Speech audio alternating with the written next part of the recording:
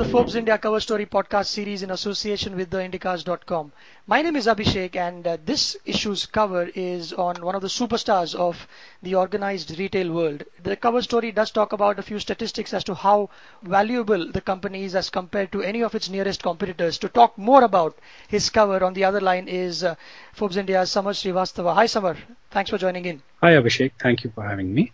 Before we get into the cover story and take us through a little bit of history, how far back does this firm go? Sure. So DMart was started in 2002 by Mr. Radhakishan Damanis, who is a well-known stock market investor. Let's rewind to the period even before 2002. And in 1995, he started the Apna Bazaar chain of stores. Now, Apna Bazaar is a franchise-based chain, and he'd taken up 2 franchises, and he said that let me use this to experiment and to understand what works in retail and what doesn't work. And so he was very hands-on. He keeps saying that in retail, everything is science, but what customers want and what they don't want is the art bit.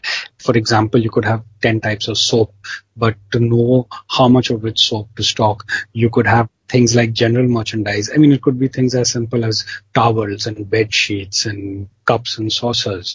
But to figure out at what price point that they sell, like a customer might want a 200 rupee towel and not a 500 rupee towel. Things like that.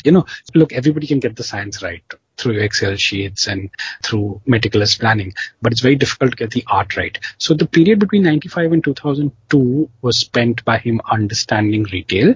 And by 2002, he then started DMart as a single store operation in Powai. He got off to a very slow start, slow ramp up. He spent time getting each store profitable. Right, and this is quite opposite to what a few other big marquee players did. Their strategy was to expand rapidly, get as much as consumers as possible, and then think about profits. But he went for profits over scalability. Would that be a right thing to say? That's absolutely correct.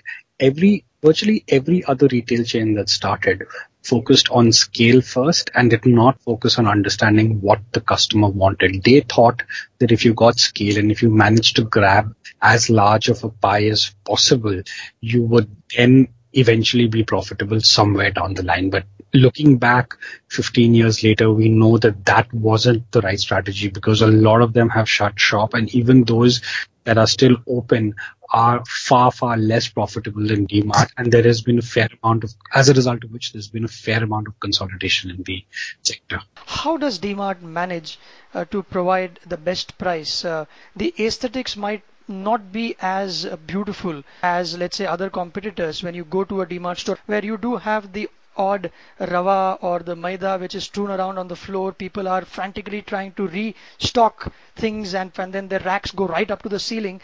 So it might not look pretty, but in the end, the queue for the checkout is about 20-25 minutes, which means it's quite successful. So how do they keep the prices so low? How do they manage to do that? Right. So unlike other retailers, DMart's entire operation is focused only on keeping prices low and offering low prices every single day. They do this in a variety of ways. One of the ways is by paying suppliers quicker. So what they say is that in exchange for the 45 to 60 days that somebody else may pay you at, we'll pay you within 8 days, but we want a hefty cash discount upfront. This cash discount is then passed on to customers. Other ways in which they do this is not all of the employees are on their rolls. A lot of them, like the checkout staff, etc., are contract employees.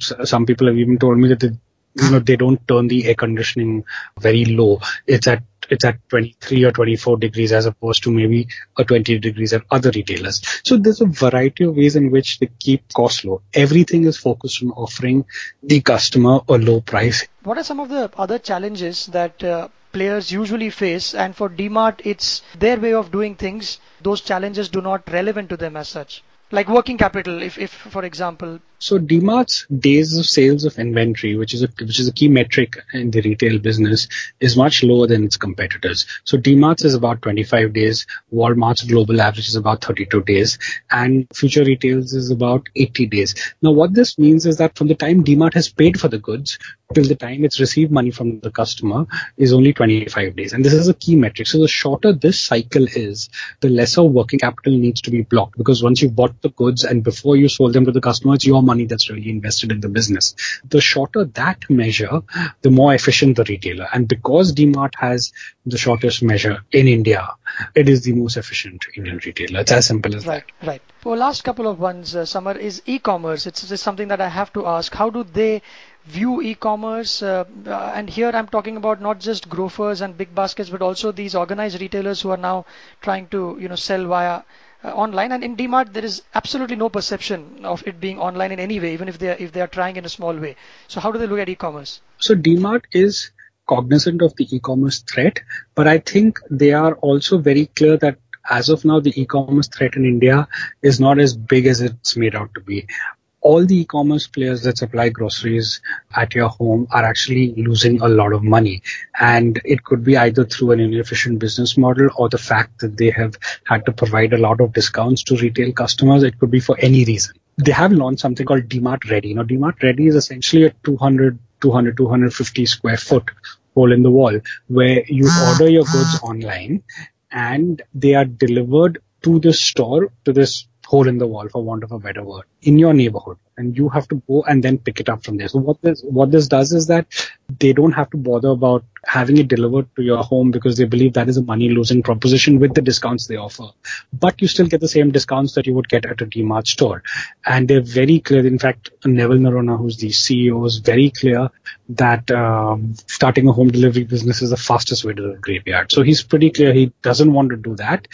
And as of now, the online threat is not as large as it's made out. You also quote Neville Noronha in the piece, and he's saying that I've learned that big ideas don't work, and that he prefers what he calls relentlessly pursuing small incremental improvements. Can you illustrate that with a couple of examples, because this belies the way other retailers work? Right. So his short point was that retail is a business where you need to keep pursuing incremental improvements. And if you look for one big idea and say that I'm going to run my retail chain on this idea, that's not what's going to work.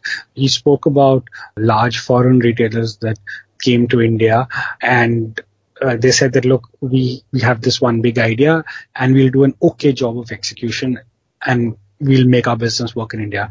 India doesn't work like that. You need to relentlessly pursue small incremental improvements, and these improvements could come about in any aspect of your business. You just have to keep your eyes and ears open and see over a period of time what works. But he was very clear that this is not a profession where you need that one big idea and your business then works around that. This is not how it works. You need to just start something and do a very good job of executing it. Now that the company is listed, shareholders will have certain demands and there'll be the quarter to meet.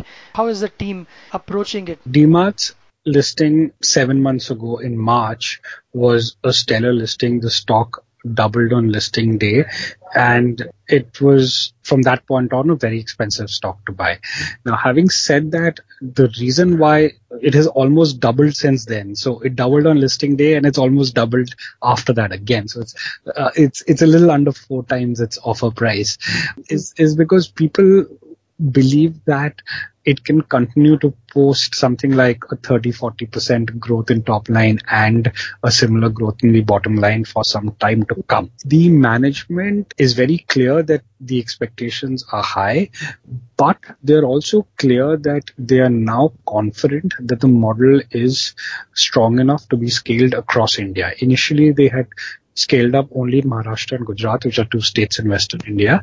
And they've not gone to other states. They've since then gone to 7 states, and they now believe that the model can be scaled across India.